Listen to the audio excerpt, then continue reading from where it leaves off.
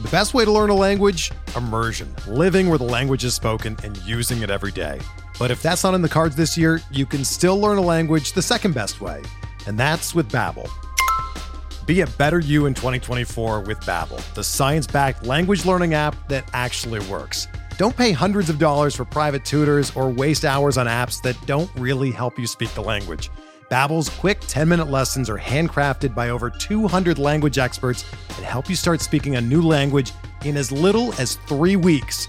Babbel's designed by real people for real conversations, and their tips and tools are approachable, accessible, rooted in real-life situations, and delivered with conversation-based teaching, so you're ready to practice what you've learned in the real world. Here's a special limited-time deal for our listeners. Right now, get up to 60% off your Babbel subscription at babbel.com/Blue Wire. That's 60% off at babbel.com/Blue Wire, spelled BABBEL.com/Blue Wire. Rules and restrictions apply.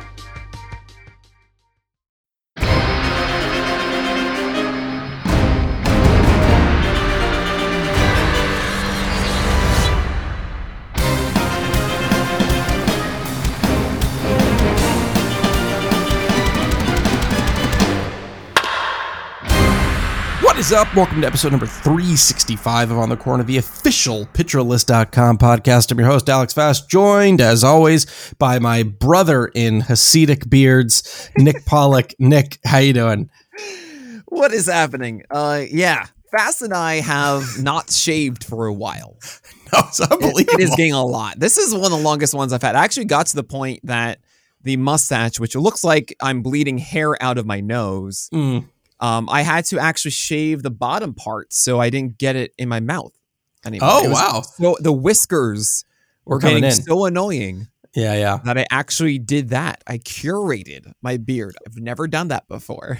Look at us. Look at us becoming men at age 34. I mean, I don't know if that's a definition, but Oh man, we're going to be 35 this year fast. That's unbelievable. Can't even think about that. Happy New Year to everyone who's listening to us. We're very excited to kick off, even though we've already sort of kicked off the 2023 season. It's here. It's in earnest. We don't have to be like, it's 2022 now, but in the 2023 season, not like we did that all the time. Either way, it's here. Baseball is happening this year. We're very excited. We've got so many great things coming up. There's going to be a major announcement coming from Nick coming this week about something that you guys are going to definitely want to be paying attention to. Sure. But that's not what we're talking about today. What we're talking about today, now, I don't really know, Nick, I don't know if this is your favorite thing to be doing in a podcast. To be, I actually really like this format.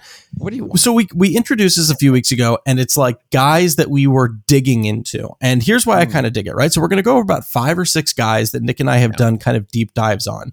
The season is upon us, as we've said. In the next couple of months, you're going to hear dozens of very, very good podcasts about top 100 pitcher breakdowns, and we're going to be doing some of them. Other people in the industry that we're friends with are going to be doing some of them. But when you go through them, you naturally can't dedicate more than like 2 or 3 minutes to any individual pitcher, right?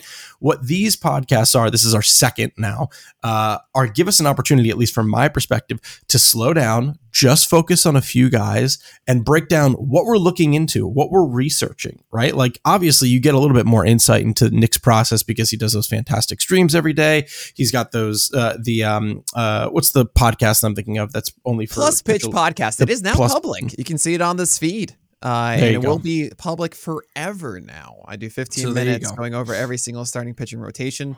As I prepare for my top 200, I'm actually writing out all the blurbs now to make myself a little more sane that last month or last week of January and first week of February. So it's a process. You can see me decide and figure things out and yell and scream, and it's going to be great. So definitely tune in to Twitch. I dig that. And this gives us an opportunity to say, hey, Nick, you don't have 15 minutes. You got an hour, Bubba. And we're only doing a couple pitchers. So it's a little more laid back, in my opinion. It's a little bit like, let's dive in. Let's get into the nitty gritty. Last time we talked a little bit about Kyle Gibson. We talked about what it meant to change. What are you laughing at? It was a good conversation. I know. It's like all these guys, okay, fantasy relevance and all this kind of stuff. And it's like, we really talked about Kyle Gibson. Gibson.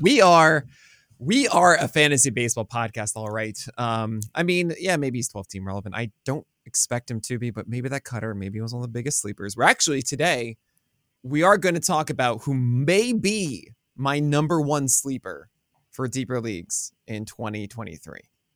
Oh, that's interesting. I'm curious to hear who that is. Oh, I know who it is. Okay. You know who it is because there's only one person who could be that. Yeah, I was going to say, I don't think it's that person. That's an exciting name. No one is really drafting him. I'm not going to draft him in 12-teamers, but like this is someone I think people are going to say, oh, I wonder how are we going to find the next X when like they start pitching in June or July or something. He's a very intriguing one. That's all. We're going to get into too, as we start to, we are going to get to these pitchers momentarily, but what I want to focus on too, Nick, for this podcast is like, and this is kind of an ongoing conversation with me as I'm also doing my 2023 pitchers or starting pitchers research. Fast has like 4 months to do them. And I'm so happy you started early. I started early. Yeah, I definitely, because I didn't want to have a little backlog, and I'm trying to get through 2 a day, and I have about a dozen done so far, which is nice. But what's been, I've been trying to I've been trying to break down what the process is, and because there's no science to it, right? Like there's no way to, pitchers are not like hitters. There's much more volatility year over year. There's so many different directions that every pitcher can go into, and every pitcher is such a unique thing. So I still don't after years, this is probably my 4th year of doing this. I still don't even really have a process. I just like looking at these dudes and figuring out what makes them unique. So with that said, you should read the process, which Jeff Zimmerman actually just released. So if you need a process, there you can go. There you go. That's a great idea. Process 2023. I will also say in First Pitch Arizona, one of the coolest parts about going to those events, I'll be there at First Pitch Florida. Maybe I can convince this guy to go. I don't know if you're going to be there fast, if you can be there. But we'll see. We'll see. It might be tough this year, especially if... Unbelievable. Well, when is it? I'll have to do the labor draft on my own this time. I'm not in labor anymore. It's just you. Us. We were a team, aren't we? No, I backed out of labor last year. Shows how much you remember. When is it this year? Well, we don't know quite yet. I imagine it's going to be at the end of February or early March, like it was before. If it is. Anyway, but my point is, you have these fantastic conversations with so many people in the industry. I remember the very first night I was there, Rob Silver and Todd Zola and I were at a table talking about projections and like how we evaluate pitchers. And Todd said this thing, I just don't understand how you can rank anybody without projections. And honestly, I get it completely. I don't do that because I'm very much about an ebb and flow of ceiling versus floor and probability of exercising this element of the repertoire and what that could possibly mean that isn't really found in a regression model or so on and so forth. It's a completely different system that I have internally, but I understand like generally you're not supposed to be able to do this well fast without creating some projections. Like you're gonna be wrong. I'm wrong all the time. Yeah. You might need projections. Secret sauce for me. We might need projections, which we are putting out fast in a very unique way in about a month or so. 5 weeks from PL8. 5 weeks. Unbelievable. God, it's so quick. That's February 7th. PL8 is coming, y'all. And I'm going to be a little bit more open in general about what that means, I think, through the month of January. So we'll talk about that later. But my point is, what is your process? How do you do it? And you're going to be wrong. Just accept it. Yeah. You move on. But take some chances, make mistakes, get messy. Miss Frizzle method. If you really have a gut instinct in some pitch being really, really good and that you can compare it to someone else who's done something similar, then that's generally the path, I think, to it. That's the best advice I can give you. So I'm gonna do this. I'm gonna start with a pitcher, and I'm gonna pretend as if it's the beginning of how I would research this pitcher, right? And I'm gonna say what I would pull up, and I'll walk you through the research that I've done for it. So the first pitcher that we're actually going to talk about today is a favorite of Nick's. What is so funny? You even turned off your mic. You got such a good chuckle out of this. I didn't. I just Fast. I know this is going to sound so weird, and I'm so sorry, everybody listening. Let's hear it. When I hear the word pull up, or the phrase pull up, in my family, my dad was a music engineer, like a recording engineer, and he did hundreds of jingles for companies. A lot of the times he was working at the studio, and they would have to come in and do one. They did one for Huggies pull-ups? loves Huggies pull-ups. Yeah, Huggies pull-ups. Uh-huh. And in my family, it's a joke saying, "Mommy, wow, I'm a big kid now because it's the pull-ups." And that is where my mind is right now as I do. God, I haven't heard that jingle in forever. Right? But that's just in my, because my dad worked on that. So like we were there eager at the television for this commercial to go on because my dad, put this together. Like, look at this commercial. Mommy, wow. I'm a big kid now. I can't believe I remember that. So that's like a part of that's just like pull up. I'm just, oh boy. All right. Well, this is how I Huggies my research, I guess. This is what I do. I'm so sorry. No. It's okay. It's good.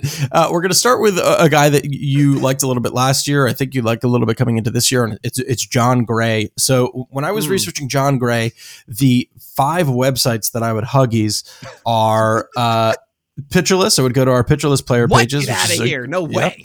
I have it right here. I go to Pitcher List, Fangraphs, Baseball Savant, Brooks Baseball, and Texas Leaguers. I have all 5 of them open. And I go to Jon Gray's Texas Leaguers. Is fun. I like the way that they show data. It's nice. You have to go to their website and then I think hit scout and then search for the player. And then the way that they show movement is really cool. So I take a look at each of those individual things, and here is what I started to uncover about Jon Gray, and then I'm going to spit out what I think my projection is. Because hearkening back to the conversation that we just had, I do spit out a projection for each of them because that's the best way for me to try and kind of get to the bottom of this. So for Jon Gray, here are some of the things that I noticed. We had our first full season outside of Coors for Gray. We get a sub-4 ERA, which is nice. 3rd time in his career. We get the 2nd lowest FIP of his career, and we get a career low SIERA. Now, SIERA is the stickiest metric year over year of all the ERA estimators.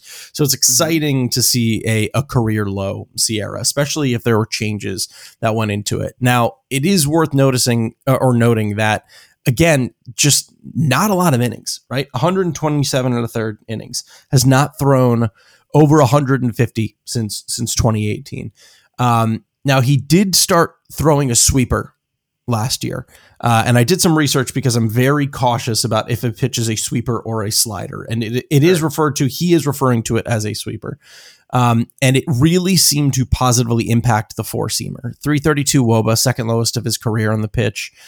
Still kind of a below average swinging strike rate, positive step from 2021 though. And the sweeper itself was pretty good too. Over 20% swinging strike rate for the first time in a couple of seasons on that breaking pitch. Started throwing it out of the zone a lot. The O swing jumped a lot too.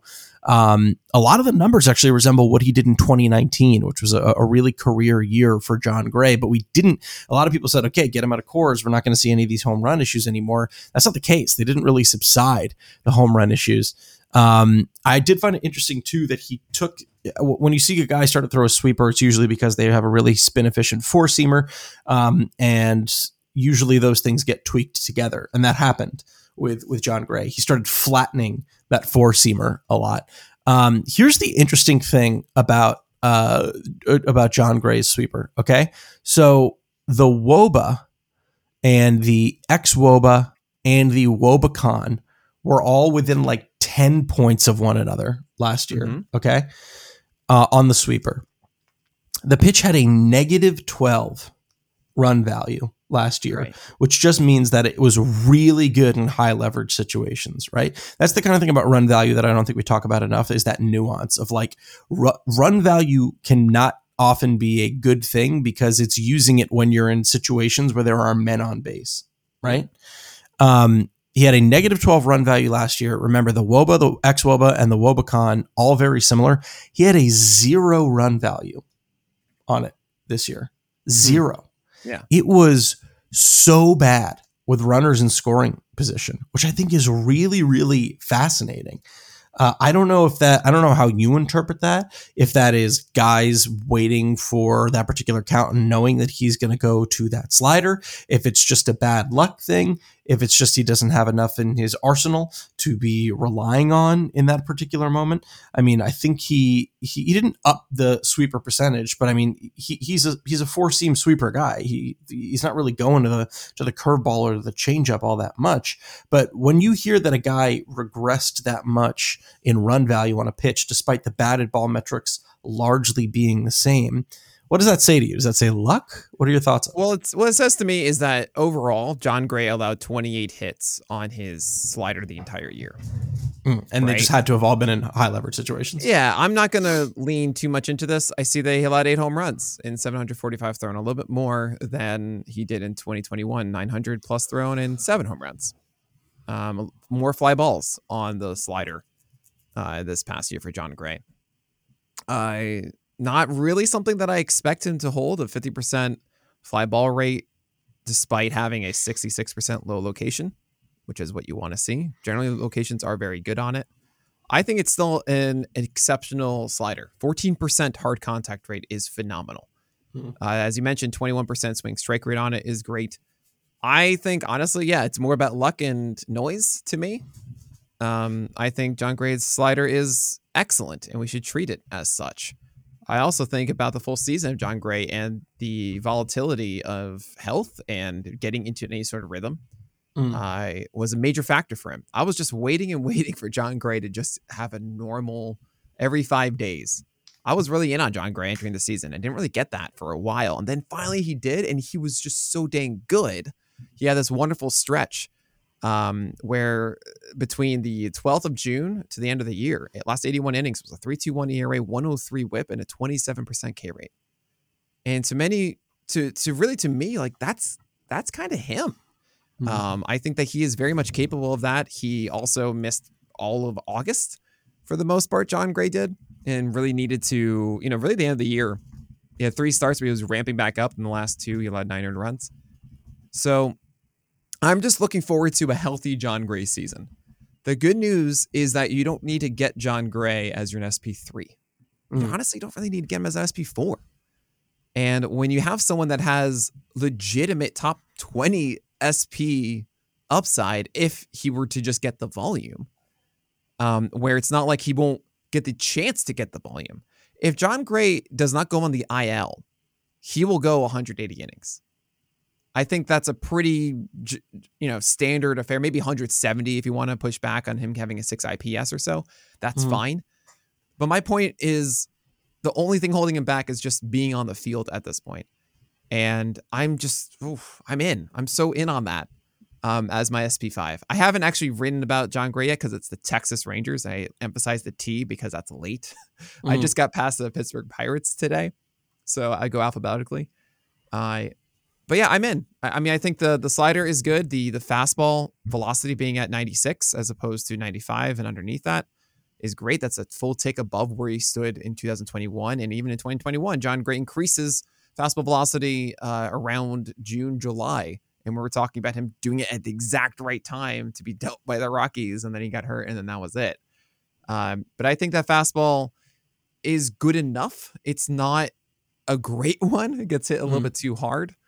But when it's sitting at 96 and above, I generally believe that it does enough to make the slider work. So here's my final projection for him. I only say 140 innings. I imagine you're taking the over. Yeah.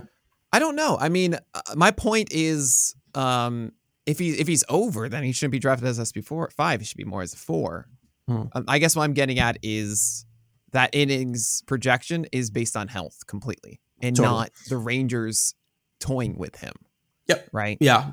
And that's a good thing. That's a much better version of the lower inning projection. Yeah.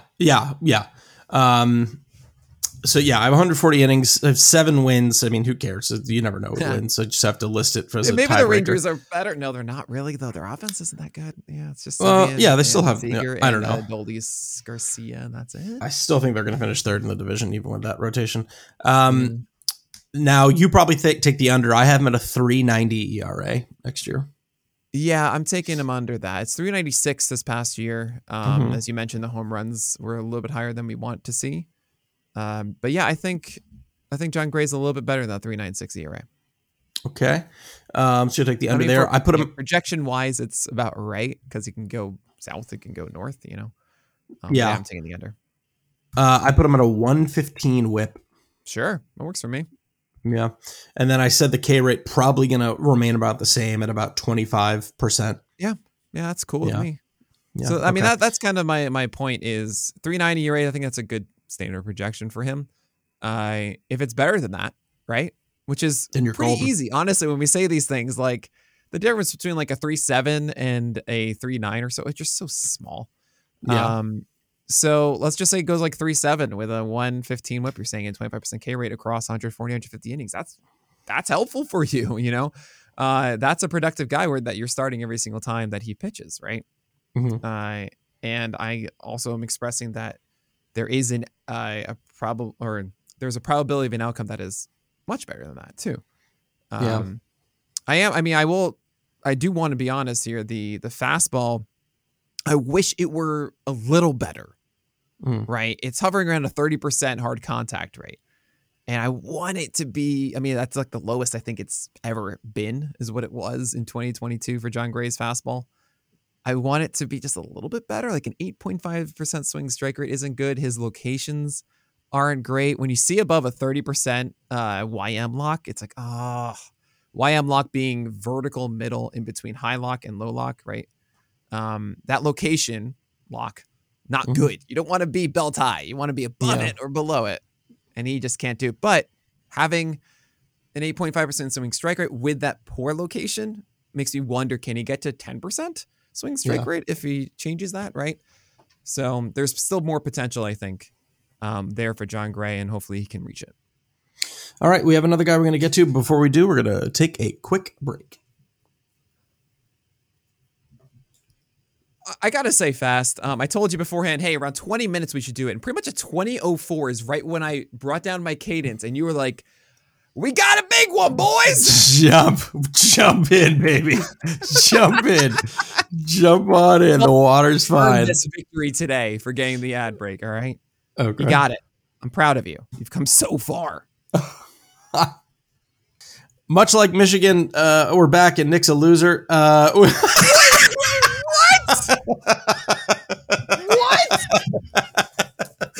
No. No. You mean OSU losing twice in their last final two games of the year and the only games that matter? That was unbelievable. So I texted Nick because my buddy's a diehard OSU fan. I really could care less about college football. And I texted him after Michigan lost and was giving him some talk, like, some smack talk. Why is this happening right now? Yeah. And then I was so ready to text you during the OSU game because it looked like they were going to win it. But I honestly, the funniest image to me. I had things to do. It was New Year's Eve. Yeah. The funniest image to me was the fact that they lost like literally as it turned. Oh, right. I saw that. Year. And people were in bars in Ohio that were also celebrating New Year's. So as the kick went wide, so like the balloons dropped and everything. Like it looked that to me is just so funny. Oh, it's endlessly funny. Just them miserable. Like, oh my God, my year is already awful. Anyway, we're back. Yeah. We're going to dig into one of the pitchers that Nick wanted to do a deep dive into. It's a guy that you've heard Nick mention before. Definitely in stories about a Chris Sale start in Boston, the guy who was pitching against Chris Sale. If you know this, it's a little pitcherless trivia. Who is the pitcher that Nick was obsessed with during Chris Sale's return to the mound? It wasn't Chris Sale who had him sitting in the corner of the bar watching highlights on his phone. It was Aaron Ashby. So Nick, why don't you do a quick little deep dive into Aaron Ashby and what you're thinking about his 2023 outlook? You just confused a lot of people. We had a PL Boston meetup and we went to the game, which happened to be Chris Sale's return from Tommy John in 2021. And then afterwards, we're getting dinner, and I'm the antisocial one, have my phone up, watching Aaron Ashby start from that day. Okay, this is sad though. Fast.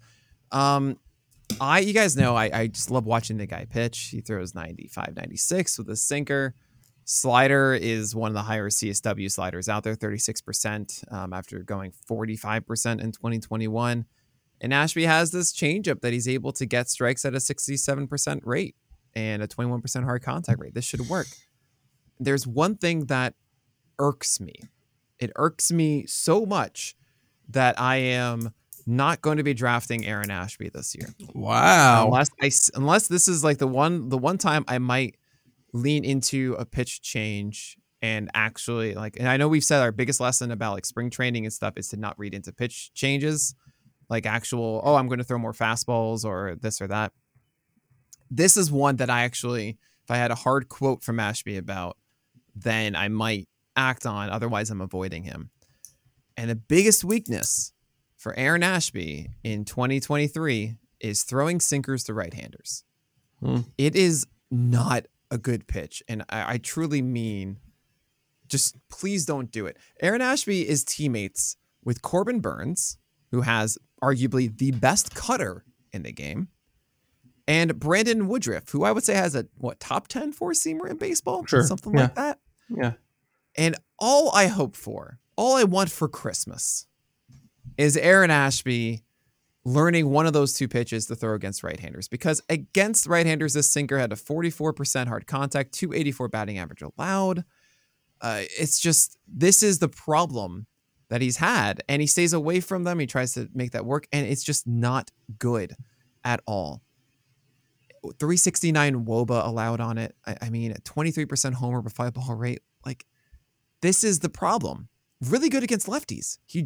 Ashby jams that sinker all day against lefties. It's great. But you're going to face a lot of righties, Aaron Ashby.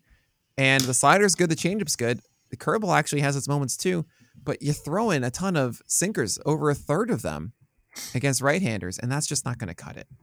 So until Aaron Ashby actually says, all right, fine, that four-seamer that I sometimes elevate, that's actually going to be my plan of attack up and in against right-handers, or maybe I'm going to throw cutters inside to them, then I'm like, okay, maybe this could work. But then also throw in the fact that Aaron Ashby's command isn't great. 10% walk rate this past year. And that sinker, it kind of goes all over the place. He's not pristine with it. So I don't have a whole lot of faith that Aaron Ashby is going to make the right adjustment this season when it comes to his command, and also move away from throwing sinkers to right-handers. So I'm out. I'm not in on this fast. Where are you? Is his sinker that good against lefties? It looks like it was also pretty bad against lefties too. It's better. I'm loading it up now to remember exactly what the stats are for it. But he does jam them inside. 23% hard contact. I'll take that all day. 243 batting average allowed. 71% strike rate and a 35% CSW. Yeah, that's... I'm all Isn't the WOBA like only like 10 points different, 20 points different? No, I'm seeing 337 versus 369 on sinkers. Baseball Savant has a little bit different. This is what's so friggin' frustrating, man. Like, we got to try and figure out something. Not just us. I'm talking about the industry as a whole. Like, there are so many pitchers that I have researched where it's like you can go to 4 different websites and see 4 different metrics on 4 different on the same pitch. We have a solution for making that a little bit easier to keep track of. So that we'll be rolling that out later this year. But regardless of the fact of that, I do believe in the locations for Ashby against lefties a little bit better. It just makes more sense. Same-handedness, you're supposed to throw sinkers. So that makes sense. That's fine. I have no problem with that. But opposite-handedness, you really, honestly, you can't succeed much with it unless you're doing front hip stuff. And like with the precision of Kyle Hendricks or Aaron Nola, and that's not what Aaron Ashby is doing. He's still staying arm side away from them, and it just doesn't work. It looks good, but it doesn't work. If I'm gonna take Ashby, I mean, I agree with what you're saying. Last year was a major disappointment, but I also know that last year was like fully mired by injury and then back and forth between relief and right. They would go like every other week he'd start a relief. There was no consistency. Yeah, there was no consistency whatsoever for him. With that said, you're right. I don't know if Aaron Ashby is a guy, considering the control issues that he seemed to continue to have and the step back that he took last year. I don't know if he was a guy that I would be like last year. He was a guy that I would reach for because I thought that there was a lot of potential. I wouldn't mind taking him a round or two early because of what I thought the potential would be. This year, he's a guy that it's like at the back end of a 12 team. If I'm not in love with who the starting pitchers are and he's won the job out of camp, then I'm like, yeah, okay, let's see who the other upside guys are. But Aaron Ashby is in that other upside conversation. I agree with you, too, where it's like, I wonder if he's going to... You remember how all of a sudden at the end of camp 2 years ago, Freddie Peralta was just like on the scene, and we had to kind of make that decision whether we needed to buy in it or not. And then for those who bought in, they got an unbelievable season. I believe it was 2 years ago. Yeah. I wonder if that same thing with Ashby is going to happen. I feel it's so funny because I feel like literally every year the Brewers have done this in the offseason. They've like I remember when Corbin Burns was not good, and then they were like, oh my God, he's the best pitcher in baseball. And then they did it with Freddie Peralta. And then so like I'll give them that track record. So entering last year, who was that? Is Eric Lauer? Because honestly, it was like 5 starts that were amazing from him, and then it was bad after. Last year, it might have been Ashby, and then the injuries happened. Well, I don't. Okay, no, I was just saying, like you said, Corbin Burns transformed, and then he's an ace. Freddie Peralta transformed, he's an ace, right? Then the next year, I was thinking last year they were like, oh, Aaron Ashby transformed, and he's an ace. Gotcha. Yeah. This is the problem. Is I think the sinker's bad against right-handers, and that's just gonna mess them up. And there, what you're saying too about the feel of almost FOMO of like you place your bets and you have to hold on to it. Like you don't get another chance to come back on it. I understand that completely.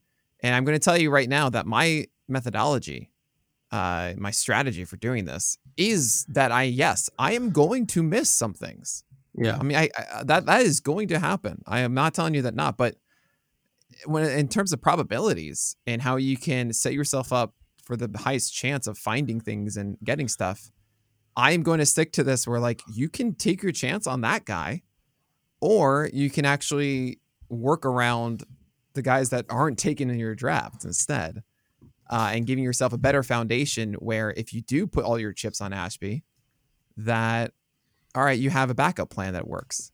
Yeah. He's interesting.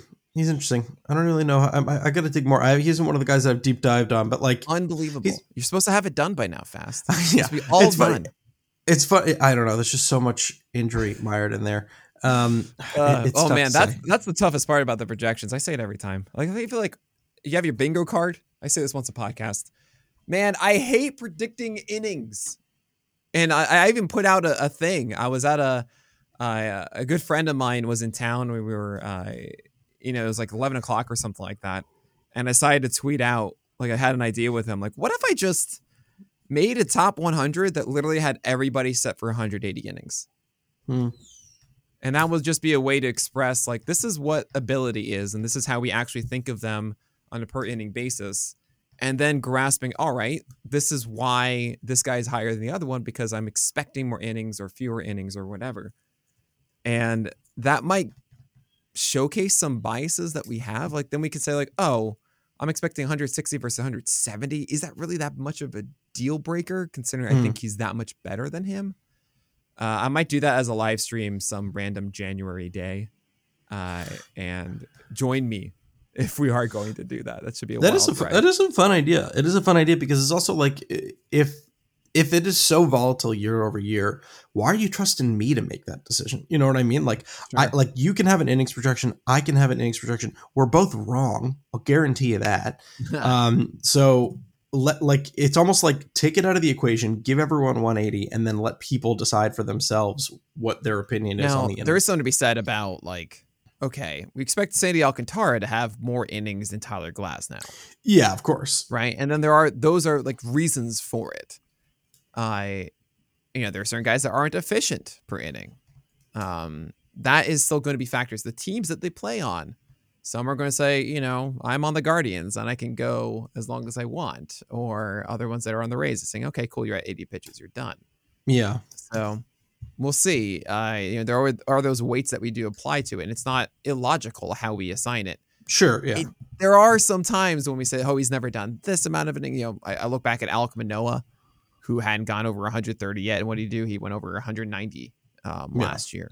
And those that stayed away expecting 160 or something, well, that bias getting removed, they probably would have gone more aggressively on Manoah.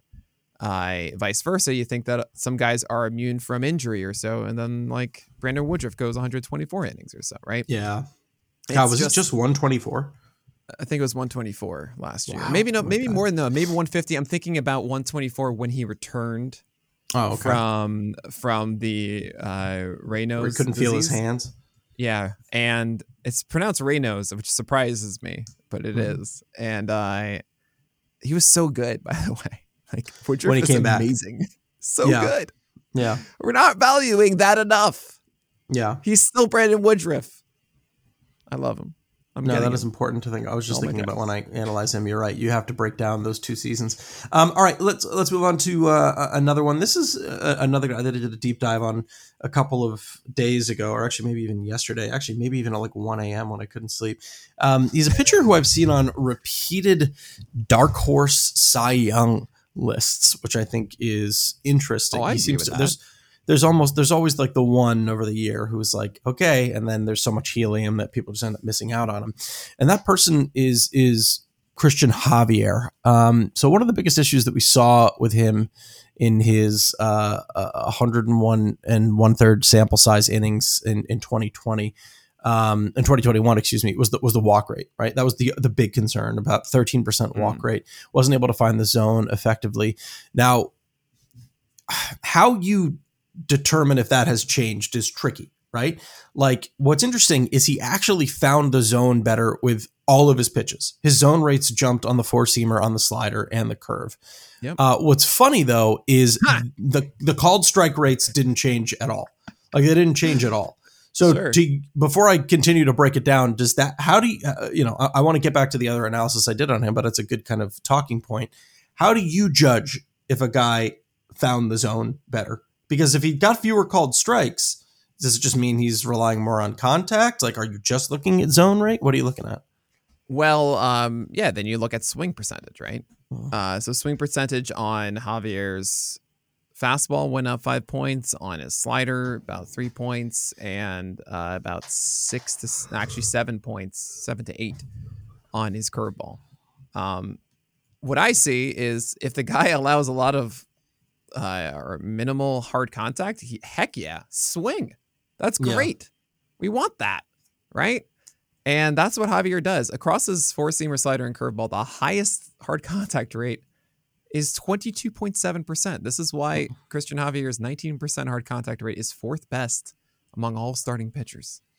Yeah. Insane. So I wanted to dig into that a little bit too, because this could very well be where I go wrong with my analysis, is sometimes I can get too into the nitty gritty, but it's also what I love most about pitching.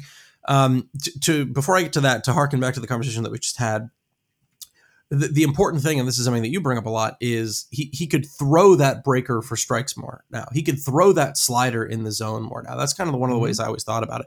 To go from about a 37% to a 44% zone rate for a slider, just to me says, okay, maybe I don't have my four-seamer right now. I can throw this secondary pitch for strikes, and that's a dangerous weapon to have for him.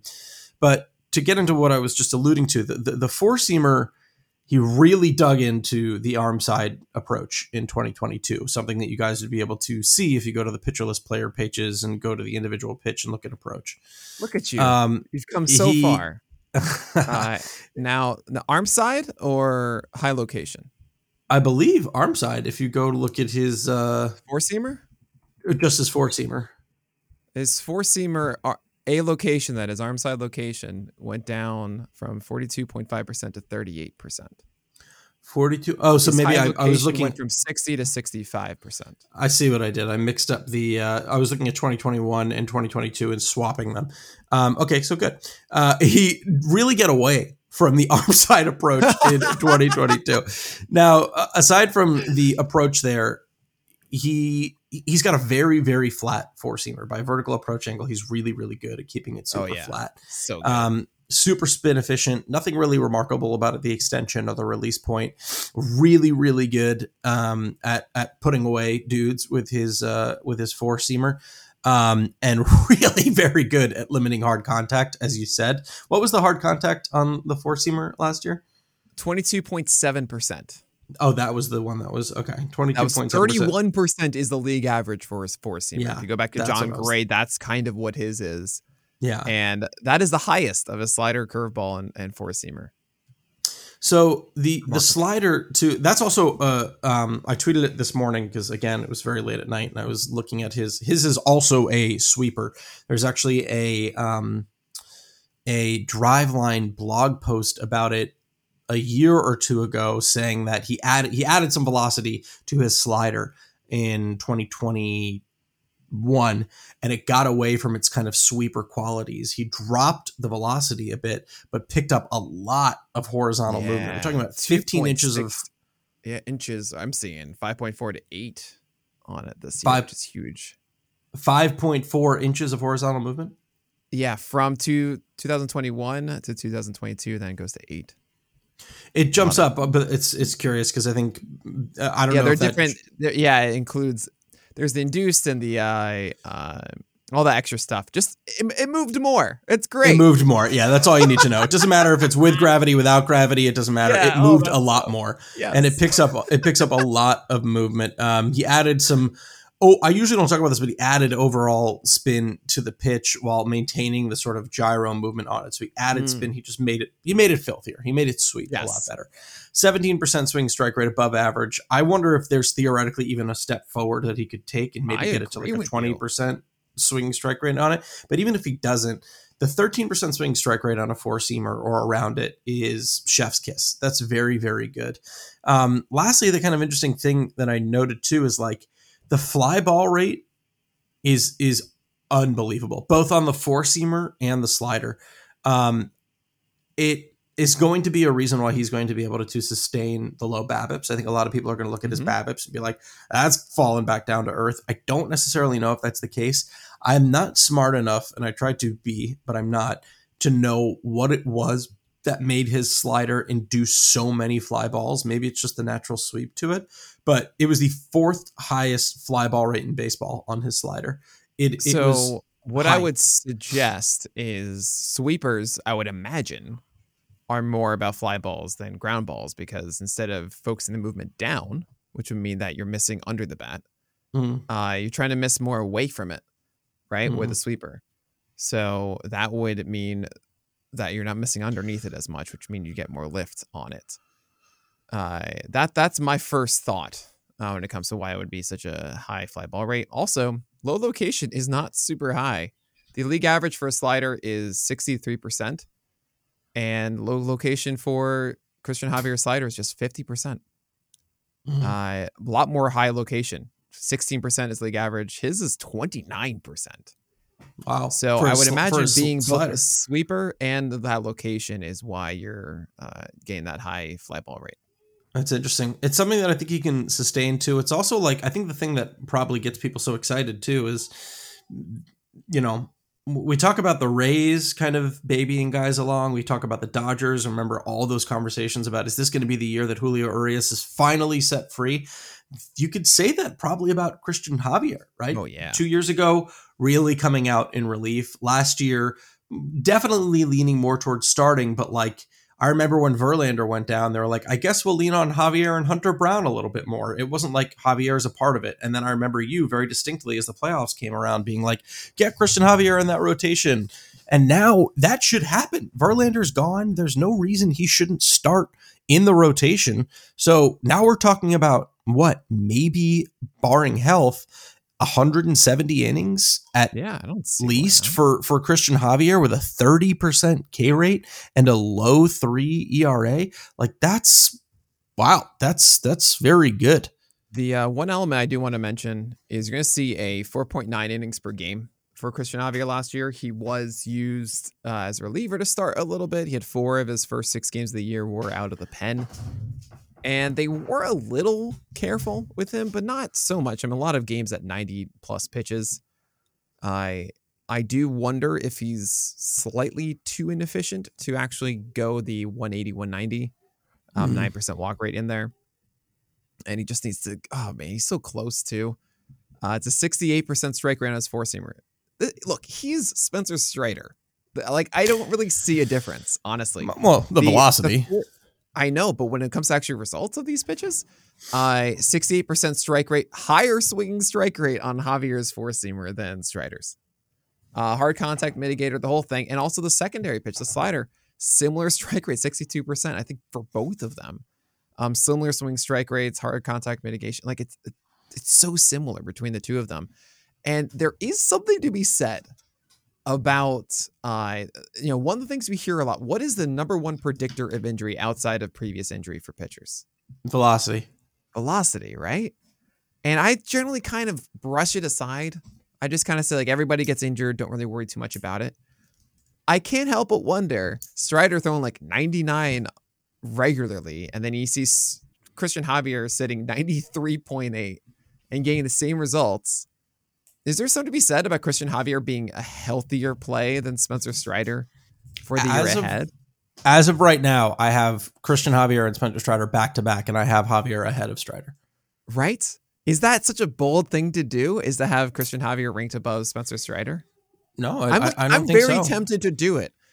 I will mention the walk rates feel a little bit better in Strider's favor, which might make him overall a little bit more dominant, and the whip sustainable at 0.95, or sustainable to be lower for Strider.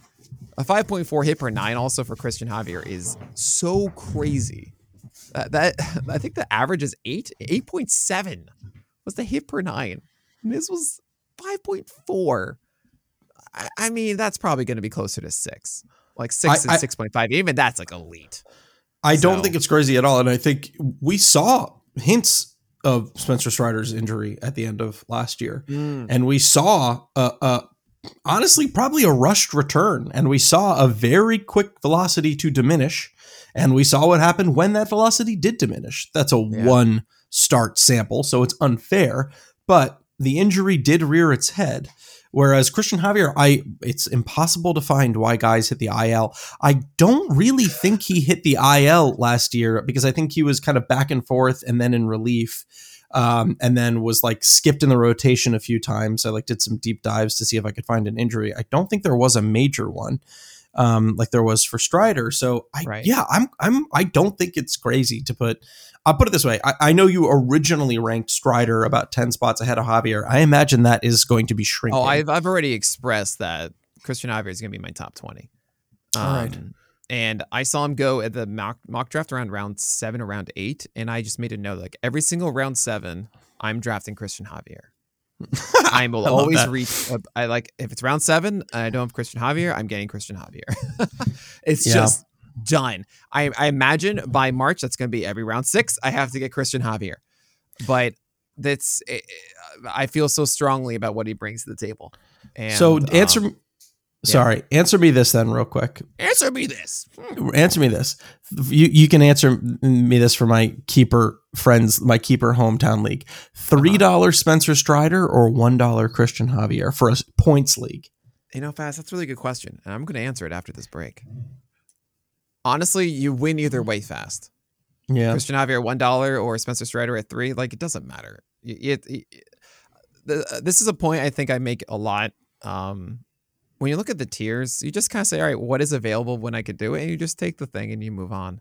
I think when I used to do Reddit AMAs every Friday, I'm going to do them a little bit in the preseason. But by the way, thank you so much, Scott Chu, Rick Graham, Ben Palmer helping out with those now. Mostly Scott Chu. There used to be questions about like, how do you like my staff? Right. And they would list off the pitchers, and I would just do counting of like, how many pitchers of a certain quality do you have? Do you have an SP1, an SP2, 3, 4? I would just kind of go down the list of their guys and be like, yeah, they have that, or they exceeded the normal one, or they don't really have it. And that's the only metric I would use. We spend so much time of like this one versus that one. I know you do too for your top 100. And at the end of the day, it's just like, all right, when the draft comes around, I'm going to go down my thing. I'm just like, okay, there's these guys in this tier here. Which one am I feeling for this one? And I said, you know what? I want one where I have this guy, and that's just how it is, right? At the end of the year last year, if you took Aaron Nola or you took Shane Bieber or something, are you really just like beating yourself up about it? No. It's not a big deal. Yeah. And the probabilities of like in March of you selecting the correct one, we don't know. Yeah. So as long as you're taking Christian Javier and you're not taking, I don't know, Logan Webb instead, then like, all right, Cool. I like Logan, but I kind of actually think it's a little bit undervalued. Freddie Peralta or Tyler Glasnow is a good example for me. Okay. Tyler Glasnow, because that's too much risk. The probabilities are shifted. Like, that's important to do. But yeah, I'm not going to get too much in the weeds of this. We have 2 pitchers remaining, one from you and one from me. Let's get to the person that you alluded to at the top of the cast, someone that you are very intrigued by that I haven't heard a lot of people talking about yet. I know. Okay. I'm going to elude it for as long as I can. This pitcher was traded in the middle of last season. He is likely the number 7 for his team at the moment. And you're like, you can't name 6 other guys on that team, can you? On that team right now, yeah. Yeah, there's going to be one. You're like, what? He's on that team now? This guy, he sits about 96 with his heater. He improved his VAA. He has some command issues still to iron out. An excellent slider and a solid curveball. And I think that over time, this pitcher is going to, I don't know. I think there's some little tweaks that he can make to become a really good one. Also, I think an NFBC ADP I saw in like Draft Champions is like 550. So that made me sit up in my chair a little bit. Might not get the opportunity until June. And you're like, Nick, please say the name already because I'm already lost. This is Johan Oviedo. And everyone's going to go, oh, that guy, whatever. So fast. Or they're going to go, right who? Yeah, right. Can you name me the 6 pitchers who are ahead of Johan Oviedo on the depth chart right now for a starting spot? In Pittsburgh. Pittsburgh, yes. Pittsburgh Pirates. Can you do this? Okay. Rich Hill. Rich Hill, yes, they signed him. Yeah. Hands around. JT Brubaker. Coffee Cakes, yes. Mitch Keller. Those are the 3 easiest. I think there's a 4th easy one. Vince Velasquez. Oh, you knew that one. Vince Velasquez. You knew that Vince Velasquez signed. You cheated on that one. Yeah. There's no way. No, I'm looking right at you. How did I cheat? My hands are right here. I'm not doing anything. I can't. You can see your reflection in my glasses, right? But now, of course, I can't remember. Vince Velasquez is a Pittsburgh Pirate now. Yeah, Vince Velasquez is a Pittsburgh Pirate. And then Roansy Contreras. Yes. And then I don't know who. I mean, that's 5. I don't know who their 6th would be. Oh, man, he's the fun one. He's the one that I think a lot of people are most intrigued by. Who? Luis Ortiz. Oh, yeah, okay. But you're kind of still like who? No. He's their stud minor leaguer, but he's not even in the rotation. Well, that's not. He's the number 6, and then Johan, I think, is the 7. Is he even on their 40 man right now? I mean, he pitched for 4 games last year. Oh, that's right, he did. Yeah. Maybe they just project him to start. You think if I know about him, he must have pitched in the majors. Yeah, that's true. But yeah, Ortiz's problem is that I don't think his fastball is actually going to be as good as we want it to be, despite low hard contact and the very small sample. He doesn't command it well. It's too much horizontal movement. Roansy Contreras' 4-seamer last year. Did you know this? Over a 40% hard contact rate. And that's the Huascar Ynoa rule. If you have a really good slider, but a fastball that gets demolished, you don't do this. Who cares? Yeah. Right. And Johan Oviedo, though, you're going to be like, Nick, I had a 33% hard contact rate, 6.4% swing strike rate. How could you be into this? Because Johan Oviedo has none of his YM lock, high lock, low lock. None of them exceed 40%. The guy didn't have it figured out yet of like what his approach is. And I think he has a flat angle. It was a sub 5 VAA, 4.9.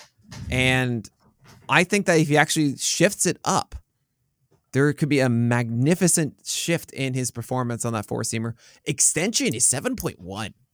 Like, it is legit extension. Yeah. And the slider, he throws strikes with it. 70% strike rate last year for Johan Oviedo. 73% on a slider. 18% swing strike rate. 70% call strike rate. That's a 36% or a 36.5% CSW. 21% hard contact. Wait a second. 43% O swing. 50% zone rate. It's a money pitch fast. Okay. 41% usage. And the curveball, 57% strike rate. 21% called strike. Like, that is your show me, get me in the zone curveball that we often see. It's intriguing to me. And that 4-seamer comes in at 96. Increased it actually as the year went on. there's something to this. It's about, is Oviedo going to tweak the four-seamer enough? And that's the biggest hesitation is, do we believe in the Pirates to say, Oviedo, please emphasize throwing upstairs? And Mitch Keller did it, but he had to go to Tread Athletics to do it. So are we going to have them talking? Are they going to be able to figure that out? Oviedo cannot live in YM luck. Like, I'm looking at his strike zone plot of four-seamers, and it is very much of like, oh, I'm supposed to throw it middle, right? And it's just, just don't do that. Don't do that. So I think it's intriguing. I think there is more to this because I believe more in the fastball's potential than I surprisingly do in the upper 90s of Luis Ortiz and the 96 turn 94 to 95 of Roansy Contreras.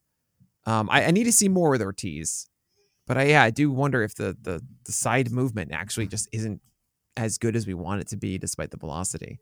Well, I feel like, it's right there for Oviedo. It's a fun find. I don't know. It's why it's a very fun like find. An actual sleeper to me. And in your 12-teamers, you do not draft this. Yeah. But you take note, is Oviedo getting a chance to start? And when he starts, everyone goes, who is this guy? We don't care. You go, no, it's Oviedo. Is he throwing high fastballs now? And if he is, I'm in. Right? That's it. What do you got? Why are you laughing so much? I'm just thinking of like what a dumb, hilarious shirt that would be. The shirt is that's Oviedo. Like, I love that. And the back is, and if he throws his fastball, like that, it's for some reason, someone being like, who is that? And you're like, no, that's Oviedo. That's Oviedo. Yeah. And everyone's got to whisper it around. Oviedo. Oh my God. Where'd you get that? No, he like walks Oviedo into the ball with a delicate gown, right? I can't decide if it's no. Is it no exclamation mark? That's Oviedo, or is it no comma? It's comma. That's Oviedo. Comma. No, okay. That's Oviedo. That's Oviedo. Yeah. Okay. You're right. All right. Very good. Like drinking a beer. Like, what is this? Is this Sam Adams? No, that's Oviedo. Turns to the camera, lights. Perfect. Love it. All right. We have one final pitcher that we're going to get to. We were going to do two. We're not going to do Spencer Strider because we had a quick conversation about him. No, we're like Spencer Strider. Everyone has talked enough about him, I think, at this point. And well, we can do this. I do want to emphasize that there is some injury risk there. So who do you want to talk about? I'll give you a choice between these two, and then the other one we'll get to in a later podcast. Do you want to talk about a good fastball, or do you want to talk about a bad fastball with great breakers? I haven't done the second one yet. I'm actually doing it tomorrow morning. Okay. So let's do the other one. Let's do the good fastball. Good fastball. Okay. So we're talking about Nestor Cortes, and we will never tell you who the other option was. We're talking about Nestor Cortes. It was Joe Musgrove. We're talking about Nestor Cortes, who's very interesting, right? So, yeah, saw career high in innings at about 160 last year. And it was funny because I was trying to see what it was that like led him to have to not hit 170, because he hit the IL once with a groin injury, but that was later. And I think it was just a minimal stint of 15 days in the IL. And then he had a pretty average innings per start. Like, it wasn't terrible. I think it was like top 40. So I don't know why unless there was some injury that I'm totally forgetting, or maybe he was skipped or whatever. I don't know why he only hit 160. There were only 4 starts in April, but the season started later. Yeah. I don't know what it is. I mean, he did have that groin injury. Yeah, he only missed a minimal amount. It was a 5.6 innings per start, 28 of them.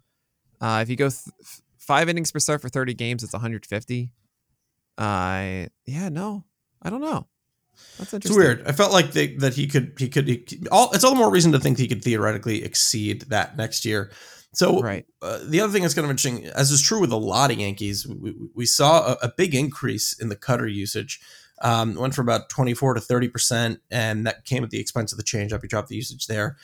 Often what happened, I think this happened with Walker Buehler, although it could have theoretically been the injury that led to Tommy John. I think it happened a little bit with Jameson Taillon. We saw a decline in fastball effectiveness among starters who focused on the cutter a little bit more. And by God, that did not happen with Nestor Cortes at all. One of the best, if not the best, four-seamer in baseball last year.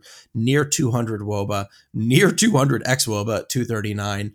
About a 24% hard contact rate, which is about 6% below league average. 42% under percentage, which means that guys just could not stop getting under that four-seamer. He also made it a little bit flatter than usual. Obviously, the pitch development team with Matt Blake over in New York is fantastic. It got a career best 13 inches of drop, which is 5 inches less than what he threw in 2020. So it was far flatter than what we saw in 2020. Now, you brought this up a little bit earlier, and while the YM lock on Pitcher List shows it slightly above average, I looked at the middle four-seamers, the four-seamers over the heart of the plate, and how he did, right? How he did in areas where he just went over the heart of the plate, and he did marvelous. Top 10 in baseball. Third best WOBA on middle four-seamers, and he did it over 30%. Over 30% of his four-seamers were middle, which is relatively high, but he did not get punished for them at all, which speaks to the deception that he has, right? I mean, you talked a little bit when we were talking about him, about that kind of the arm angle that he releases that four-seamer from, and the combination of releasing it from that angle and getting the amount of rise that he does on that pitch. The cutter also didn't really lose anything in terms of performance. It gets a lot more horizontal movement than average. He put up really good WOBAs and xWOBAs on that. He increased the swinging strike rate a full tick. I don't really care that the K percent dropped overall, because I think it's just the amount of innings that he saw increased and him just kind of catching up with the swing strike rate.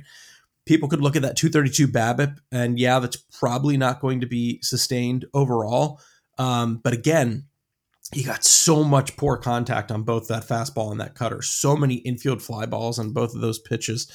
I do wonder if the change in cutter usage and tinkering that he did with the slider maybe caused the swinging strike rate to drop a little bit, but I don't know. I used to kind of think, maybe just because of how he was portrayed in the media, that like, oh, he's just kind of kitschy and fun, and I don't know if this is sustainable.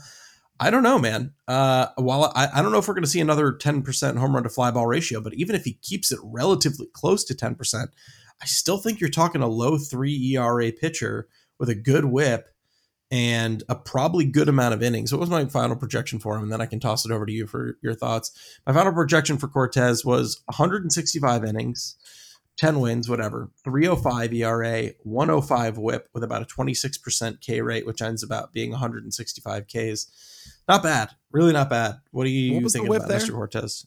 The whip was 105. Man, so you're saying 305, 105? 305, wow. 105. Yeah. That is an aggressive projection. Generally, projections are going to be more conservative than that.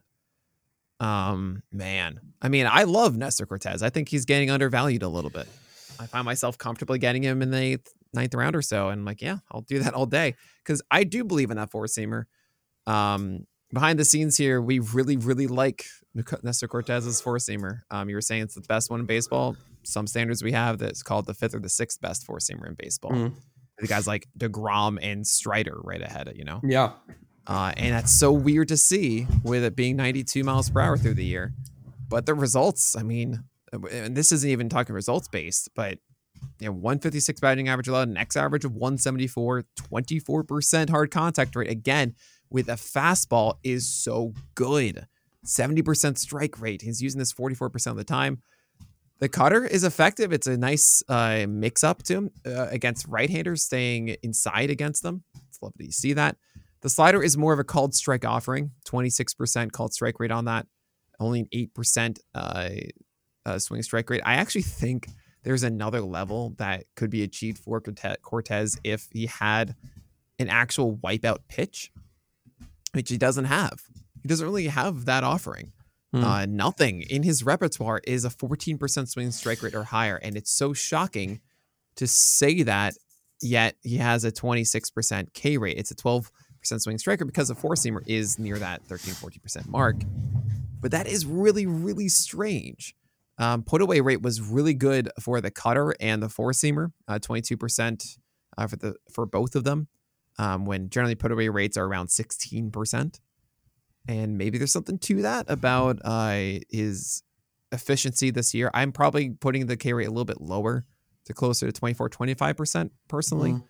I don't know if the hit per 9 can be 6.1 again, which makes me think that the whip goes up a bit. But yeah, I mean, 110 whip with a 320 ERA or so, like, great. He's going to start every 5 days for the Yankees. There's no way they're holding them back. Yeah, I mean, I think honestly last year there were just moments they didn't let Cortes go fully. Like, he needed a few starts to get revved up in the beginning. Then they slowed him down when he did return a little bit, and that brought it down the innings. But honestly, think of it like 28 starts, really around 165 innings, which makes sense. Then you throw in another 4 and you get closer to 180, right?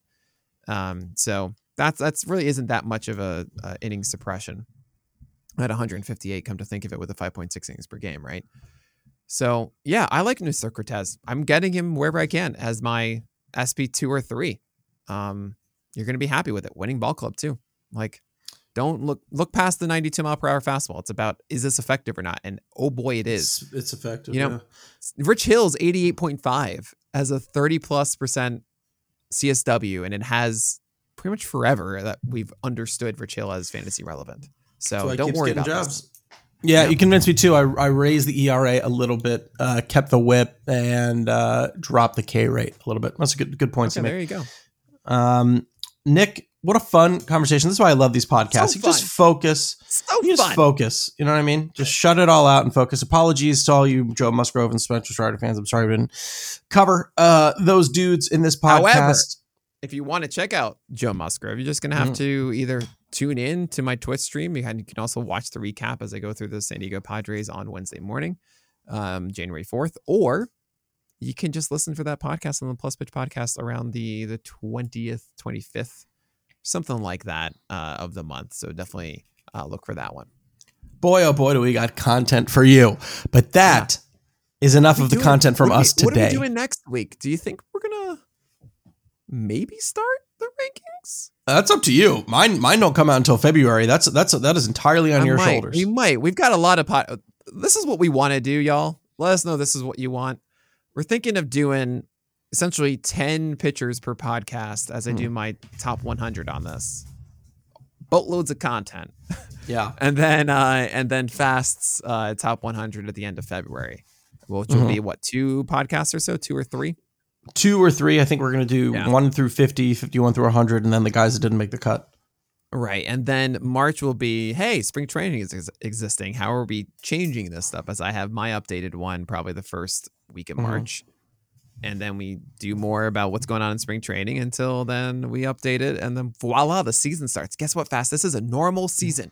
We have a normal season. So nice. And we had a great off season. We had a great winter meetings. We just had all the big names are pretty much signed and wrapped up. It was such a glorious off season. Oh my gosh. Yeah, right. It was good. Remember this time last year we had no idea where anyone was signing? Oh God, yeah. For the past 5 years, I feel like it started with the Harper deal. It took Harper forever to sign, and since then it's just been like, yeah, it is really nice. It's like January, and they're the whole Correa thing, fine, but but I was give me one piece. You know the 2 best starting pitchers on the free agent market are right now? God, I'm not including Zach Greinke because I assume he retired. By the way, let me guess. I would say Michael Wacha and Johnny Cueto. Yeah, that's it. Yeah. So it's nice for me when I'm going through all the rotations. I'm like, there aren't really many edits to make now. Thank you. One of those is going to be an Oriole. Zach Davies. You think one of them's going to be an Oriole? Between Cueto and Wacha, probably Wacha. Yeah, I thought it'd be. Oh, I was going to say Cueto. He's such an Oriole.